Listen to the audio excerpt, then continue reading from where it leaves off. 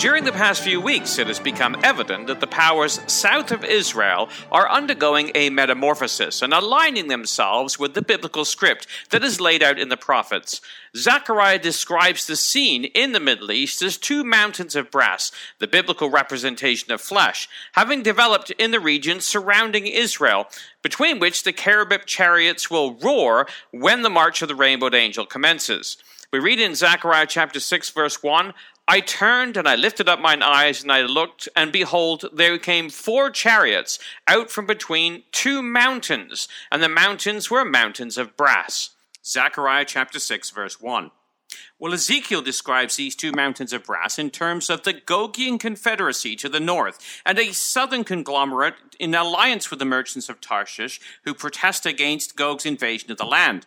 Ezekiel 38 verse 13 describes Sheba and Dedan and the merchants of Tarshish with all the young lions thereof shall say to thee, which is the king of the north, or Gog, art thou come to take a spoil? Hast thou gathered thy company to take a prey, to carry away silver and gold, to take away cattle and goods, to take a great spoil? Well, this is also described in Daniel chapter 11, verse 40. Daniel describes these mountains of brass in terms of a king of the north and a king of the south, who provokes the king of the north, drawing him into the land. We read, at the time of the end shall the king of the south push at him, and the king of the north shall come against him like a whirlwind, with chariots and with horsemen and with many ships. He shall enter into the countries and overflow and pass over. Later, Daniel identifies some of the players holding out to the south of the king of the north when he invades the land. In verse 41, we read that he shall enter into the glorious land, which is Israel, and many countries shall be overthrown. But these shall escape out of his hand, even Edom and Moab and the chief of the children of Ammon. So the Southern Confederacy is a mercantile alliance under the influence of the king of the south, containing Sheba, Dedan, Edom, Moab, and Ammon. We have explored at length the merchants of Tarshish and the young lions, which equate to Britain, the mother lion, and its former colonial territories, now independent young lions, including in their ranks America, Canada, Australia, New Zealand, India, and South Africa. Well, John Thomas, when writing Elpis Israel in 1848, during the days of the Ottoman Turkish Empire, looked for developments which would see this group coming together under the influence of Britain. He wrote, but what is the lion power of which Ezekiel speaks? To ascertain this, we must direct our attention to the countries named in connection with the young lions. Of these, Sheba and Dedan are districts of Arabia. The men of Dedan are in the list given by Ezekiel as traders of the Tyrian fairs. The Dedanim carried thither the ivory and ebony which they procured from the isles to the eastward, and precious clothes for chariots. Sheba carried the chief of all spices, precious stones and gold. Dedan and Sheba were those parts of Arabia which lay convenient to the ivory, gold, precious stones, and spice countries of Africa and India. The Sultan of Muscat now rules the countries of Dedan, while the British have planted their standard on the soil of Sheba at Aden, the Gibraltar of the Red Sea, and Key of Egypt. The British power is the lion power of Sheba. That was written Elpis Israel, 1848, page 467. Well, John Thomas correctly predicted the demise of the Ottoman Turk Empire and the occupation of the region by Britain, which occurred 70 years after he wrote and 100 years ago from our time in December of 1917. This gave room for the rebirth of the State of Israel, a preparatory move for the coming kingdom of God, described in the book of Revelation as the drying up of the river Euphrates in chapter 16, verse 12, where we read, the 6th angel poured out his vial upon the great river Euphrates, the waters thereof was dried up, that the way of the kings of the east, or the sun's rising, might be prepared. Well, once the nation of Israel was established in the land in 1948, Britain lost its direct influence in the region. The mantle was passed over to America, who would be the protecting lion for a period of time. Britain reintroduced herself into the region alongside her grown-up whelp when the Gulf Wars began in 1991, and has been there along with Canada, New Zealand, Australia, and others since that time to varying degrees. A conglomeration of nations rushed to the aid of Kuwait under President George Bush Sr., and then again after 9/11 when they invaded Afghanistan and subsequently Iraq to protect the Gulf states and consequently Israel from the aggression of Saddam Hussein. After a vacuum was created in Iraq, a new group, ISIS or Daesh, was formed in the region, and violence spilled over into other countries such as Syria, bringing Russia into the region during Obama's impotent stint as president. The whole arena has been undergoing terrific turmoil since the British departure as the protector over this region. It is worth taking a couple of minutes to consider the background of the players. Egypt was a British protectorate until it gained independence in 1936, remaining a monarchy until 1953 when General Gamal Abdel Nasser took over during a military coup. His efforts to destroy Israel were routed during the Six-Day War in 1967, but he remained in power until his death in 1970 when Anwar Sadat took over. Sadat tried to destroy Israel again in 1973 during the Yom Kippur War, but was defeated and began the peace process under President Carter and with Menachem Begin. He was assassinated in 1981, after which Hosni Mubarak took over and ruled until the Arab Spring protests when he was deposed in 2011. The Muslim Brotherhood under President Morsi ruled until the military overthrew him in 2013 and installed al-Sisi as the president. To the east of Israel is the nation of Jordan, which became an independent Arab state in 1946 as part of the partition of the region by the UN. Its ruler was King Abdullah, who fought alongside Lawrence of Arabia to oust the Turks. He was assassinated by Palestinian terrorists in 1951. His son, King Hussein, took over and ruled during the 1967 Six-Day War when Jordan was defeated and lost the West Bank territory, and again during the 1973 Yom Kippur War. He signed the peace treaty with Israel's Yitzhak Rabin in 1994. He died in 1999, and his son Abdullah took over the throne. Saudi Arabia is to the south of Israel.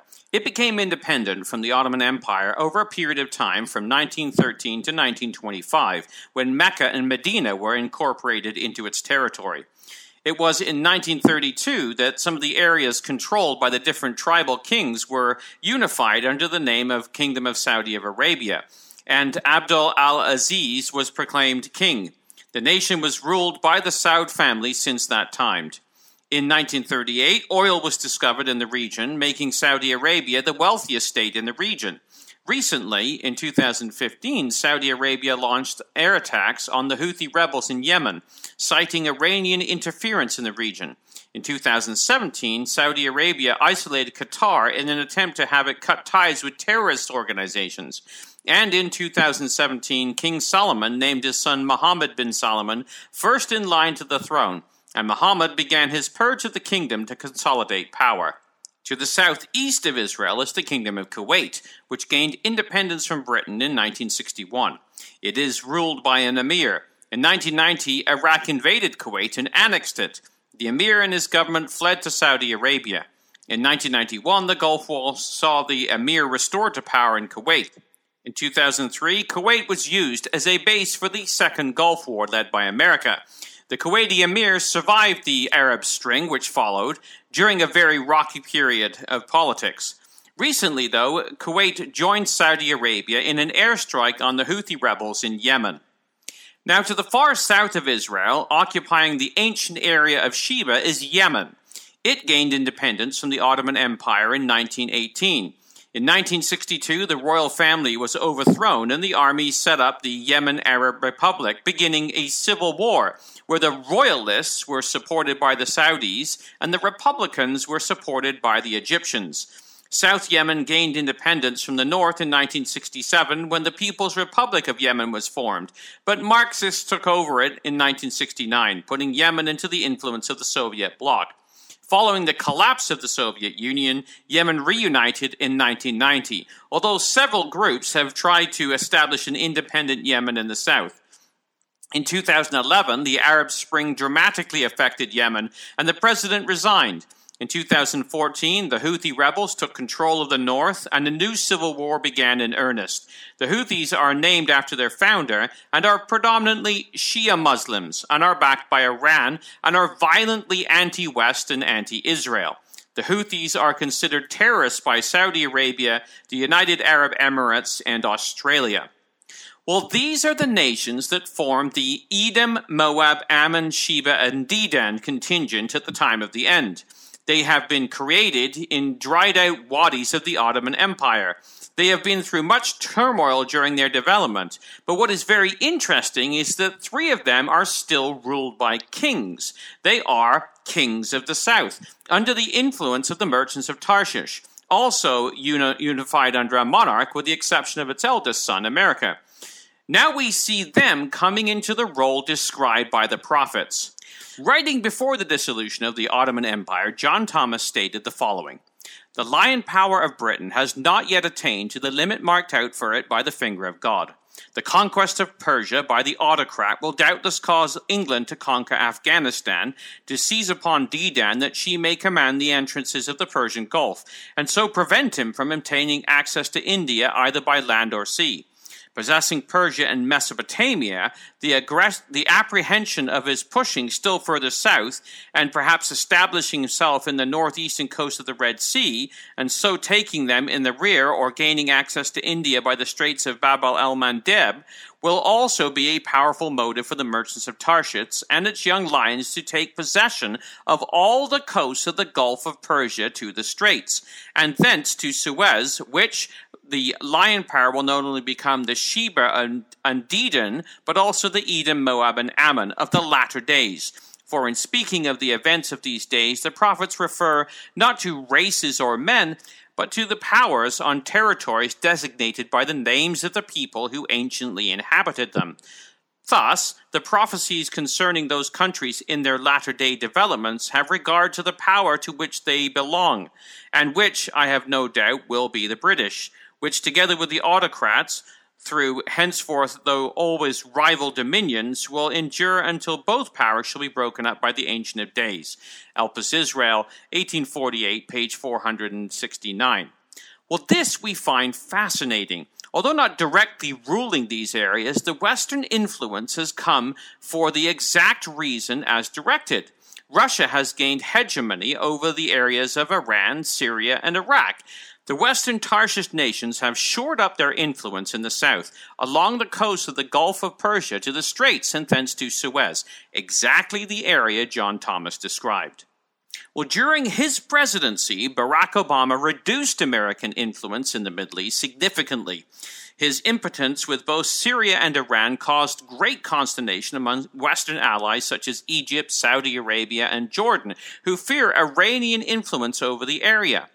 Egypt has been battling the fundamentalist Muslims in Sinai after overthrowing the Muslim Brotherhood. Saudi Arabia has been engaged in war with the Iranian-backed Houthis in northeastern Yemen on Saudi's southern borders. The Christian Science Monitor ran an article under the headline, "Is this the Saudi Arabia we wanted?" which stated U.S. policymakers have long sought a more assertive Saudi Arabia, but there is a growing concern outside the White House about the ambitions and untested Saudi crown prince, who is increasingly confronting Iran. From the outset of his presidency, Donald Trump has signaled his intention to refashion the Middle East policy in a big way and to return Saudi Arabia, sidelined in President Obama's regional vision, to a preeminent spot in U.S. policy. Mr. Trump broke decades of presidential precedent by making Saudi Arabia the first foreign designation of his presidency. He has seemed to issue, through speeches and tweets, an American carte blanche to Saudi actions, both in the region, as the Saudis have ramped up efforts to counter Iran's rise, and domestically. Well, the result of Obama's step back, and then Trump's blank check, are being seen, as the article continues. Trump's unquestioning support and evident encouragement have unleashed the Saudis to do things we've long hoped for, namely to assert themselves in the region and take on more of their own security, says Aaron David Miller, Vice President for New Initiatives and Middle East Program Director at the Wilson Center in Washington. While this is in keeping with the picture painted by the scriptures, where the southern host is a force which offers protest, albeit without effect. Saudi Arabia is leaving behind the lame duck status and becoming a force in the region countering Iran. However, the article went on to lay out concerns some lawmakers have when it stated, But now that the president has emboldened the prince to launch into these actions, what you're hearing increasingly is remorse about what we wished for, he adds. No one knows where all this is heading, but it's pretty clear that it's not all the potential outcomes that are in our interest. Clearly, the White House, with the president in lead, is delighted with the Saudis' new assertiveness, particularly when it comes to efforts at countering Iran. But that unvarnished enthusiasm does not extend to either the State Department or the Pentagon, where support for Saudi actions are tinged with concerns about where what some see as adventurism could lead, and what could result in instability could cost the U.S. End quote. The problem? Well, the Saudis are pushing back at Iran, Syria, Lebanon, and by extension, Russia. They are sliding into the mold of the King of the South conglomerate who has been pushing at the northern powers since the Ottomans ruled the Middle East.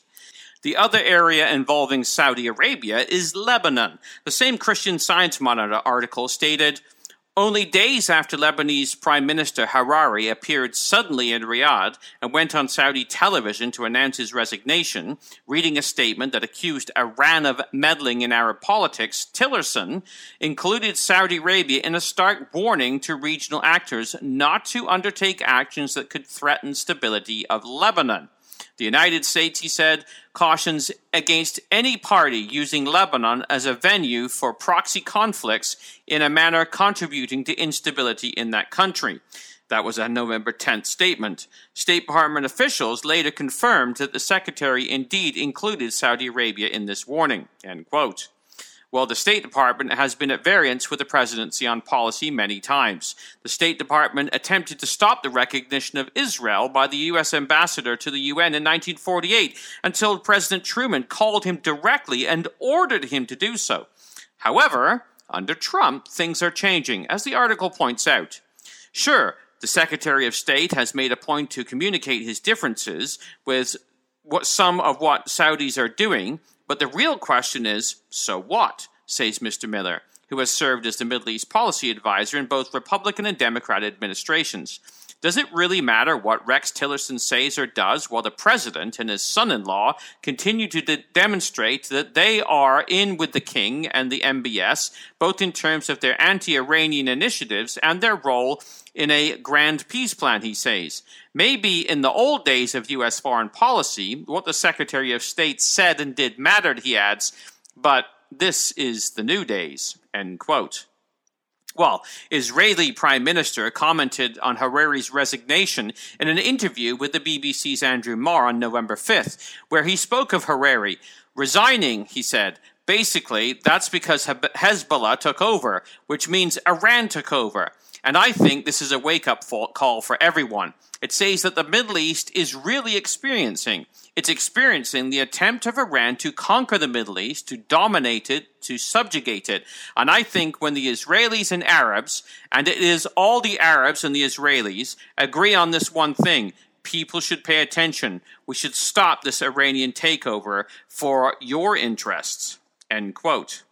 Well, what has been unifying influence for some of the key Arab states has been the actions of Iran.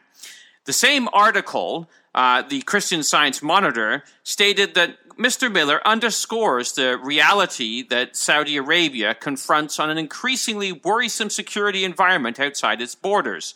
Some are among those legitimate security concerns, he adds, none surpasses the challenge of Iran's expanding influence and in particular, its evident success at fashioning Hezbollah into a formidable regional proxy. Pointing to the rocket attack this month on Riyadh's airport that the Saudis claim was carried out by Iran and Hezbollah-backed Houthi rebels in neighboring Yemen, Miller says the establishment of ballistic missile capability on Saudi Arabia's border would be an ominous destabilizing factor in the region. It appears the Iranians are trying to turn Yemen's Houthis into the equivalent of what the Hezbollah represents to Israel's borders, Miller says. Of course, the Saudis want to figure out some way to prevent that from happening. Well, Reuters reported that the Saudi Arabia see Iran's involvement in Lebanon as a declaration of war. It stated just the other day, Saudi Arabia accused Lebanon on Monday of declaring war against it because of aggression by the Iran-backed Lebanese Shiite group Hezbollah, a dramatic escalation of a crisis threatening to destabilize the tiny Arab country. Lebanon has been thrust into the center of regional rivalry between Saudi Arabia and Iran since the Saudi-allied Lebanese politician Hariri quit as prime minister on Saturday, blaming Iran and Hezbollah in his resignation speech. Saudi Gulf Affairs Minister Al-Sabhan said the Lebanese government would be dealt with as a government declaring war on Saudi Arabia because of what he describes as aggression by Hezbollah. End quote. So, this week also saw revelations of greater military intelligence ties between Israel and Saudi Arabia battling this common enemy, Iran, through the proxy of Hezbollah.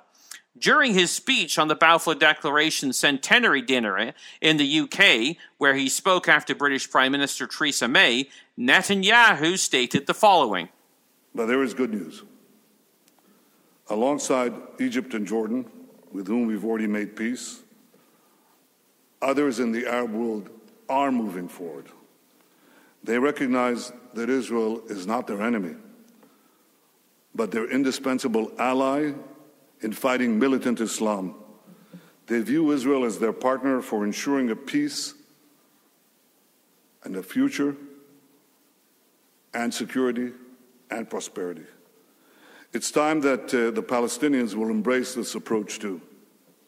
And if they do, they will find in Israel and in me an enthusiastic partner for building a peaceful and prosperous future for both our peoples. It's within our reach.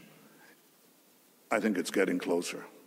Now, you doubt it. You don't really believe what I say, but you don't know everything that I know. And I'm not going to reveal it now. Many others around the world already recognize the benefits of peace and security and prosperity by cooperating with Israel. They seek to benefit from our intelligence prowess in fighting terrorism and our innovative technology in building their economies. People are always amazed at that, but you'd think that it would be obvious that if we liberated our economy, which we did, this is what happens. We untethered the genius and enterprise of our people to become a rising power on the world stage. Is the growing alliance between Saudi Arabia and Israel what he's hinting at? We wait to see. But there are hints. CNBC published an article entitled Growing Ties Between Saudis and Israelis Could Be an Ominous Sign, where it reported the winds of war in the Middle East, specifically pitting Iran against Saudi Arabia, are turning into a full-blown sandstorm. The latest evidence of this comes from a surprising source, an interview in a Saudi newspaper. No, a relatively short interview in an Arabic language paper in Riyadh isn't usually a big deal. But it is when it is an interview with the Chief of Staff of the Israeli Defense Forces, Lieutenant General Gadi. The interview alone is a big news. It's the first of its kind with an Israeli military official in the Saudi press. But it's what General Gadi said in the interview that really made history, and it made it clearer than ever that Saudi Arabia and Iran are marching ever closer to direct confrontation. End quote. Well, during the interview, General Gadi stated the following. With President Donald Trump, there is an opportunity for a new international alliance in the region and a major strategic plan to stop the Iranian threat. We are ready to share intelligence with Saudi Arabia if necessary. There are many common interests between us. Iran seeks to take control of the Middle East, creating a Shiite crescent from Lebanon to Iran, and then from the Gulf to the Red Sea. We must prevent this from happening. End quote. Well, the article continued, the creation of a once non-existent ties between Saudi Arabia and Israel has been widely reported, but never publicly confirmed by either government, ever since the Iranian nuclear deal was signed by the U.S. and other key Western nations. Neither Israel nor Saudi Arabia has yet confirmed widespread reports in the Middle Eastern media that new Saudi Crown Prince Mohammed bin Salman recently secretly visited Israel in September. General Gaddi's very public interview in a governmental sanctioned newspaper is a relatively massive public admission of allegiance between former sworn enemies, end quote. Well, in Saudi Arabia, one would expect the religious extremists to put up a fight for this new alliance, except that while all this has been going on, the Crown Prince has been conducting a crackdown on extremists and a purge, as the article goes on to state. Crown Prince bin Salman recently, or apparently, isn't giving any quarter to the extremist old guard. In addition to plowing ahead in his hawkish stance against Iran, he's also cracking down on extremist clerics in the kingdom in a way that no Saudi leader has ever even tried. At the same time, the prince has been promoting clerics who speak tolerance for Judaism and Christianity, end quote. Well, the article points out the connection between all these events when it states there is a method and a correlation to all of this. Bin Salman clearly understands that to fight Iran effectively and earn the crucial support he needs from the U.S. and Israel, he must present the world with a clear difference in culture and intentions than Iran. If the Saudis continue to abandon the long-running race to lead the world in Islamic extremist and violent piety and show a willingness to recognize and respect Israel, that will be a stark enough difference for anyone to notice. And there is a time element here, as both Saudi Arabia and Israel are clearly seeing the current Trump administration in Washington as at least a silent partner in all of this. But they also know this can change, so the time to move is now. The priorities the Saudis are making make sense in a context of the more bitter and much longer-running Sunni-Shia war that's been going on and fits the start since the 632 AD. Hatred for the U.S. and Israel may seem supreme in radical Islamist cultures, but the Sunni-Shia divide is worse and a lot older. And with the wars in Syria and Yemen showing no sign of slowing down, hostilities between the Sunni standard bearers in Riyadh and the Shia rulers in Tehran have never been more likely. In the past, Israel has always been a potential deal breaker for any coalition of Muslim countries engaged in an alliance with the U.S. as Saddam Hussein, for example, tried to destroy the coalition against him in the first Gulf War by launching Scud missiles at Tel Aviv in 1991. That effort failed, but it was one of the most serious challenges to the war. And President George H.W. Bush administration fought hard to keep Israel out of the war to preserve a loose Arab coalition against Iraq. Now, Saudi Arabia has gone many steps further than just hoping to keep Israel on the back burner. This newspaper interview is tantamount to openly flaunting a growing partnership against Iran. The Saudis, long the biggest bank in the Middle East and the controlling force behind OPEC, are making it clearer than ever that it's okay to partner with Israel. On its face, that's a peaceful and modernizing move. Hopefully, it will endure and yield dividends long beyond the current political climate. But as anyone who knows the history of the region will tell you, right now, the growing ties between the Saudis and the Israelis could be an ominous sign that war is coming. End quote. Oh yes, it is. The war is described in Ezekiel 38, Daniel 11, Joel 3, Zechariah 14, otherwise known as Armageddon. And we are witnessing all the pieces coming together and alliances being formed that, although required by Scripture, would have seemed impossible a few years ago. The angels have been at work preparing the nations, and so we too must prepare ourselves. So we look with excitement at the events that herald the return of Messiah, who will ultimately defeat the Russian Confederacy on the mountains of Israel. When this happens, the nations we are discussing today will submit to the rule of Messiah, as is described in the Psalms. Psalm 72, verses 10 to 11. The kings of Tarshish and of the isle shall bring presents. The kings of Sheba and Seba shall offer gifts. Yea, all kings shall fall down before him. all nations shall serve him. And again, the prophecy of Isaiah, the abundance of the sea shall be converted unto thee, the forces of the Gentiles shall come unto thee, multitudes of camels shall come up, cover thee, dromedaries of Egypt and Ephah, all day of Sheba shall come, all day shall bring gold and incense, and they shall show forth praises of Yahweh. All the flocks of Kedar shall be gathered together unto thee, the rams of Nebaioth shall minister unto thee, thou shalt come up with acceptance upon mine altar, and I will glorify the house of my glory. Isaiah 60 verses 5-7. We look forward to that day, and we are witnessing a glimpse of the preparation in the events forming today. We long for the day, following the trials of the invasion, when the kingdom will be established with great excitement. For the Bible in the News, this has been Jonathan Bowen joining you.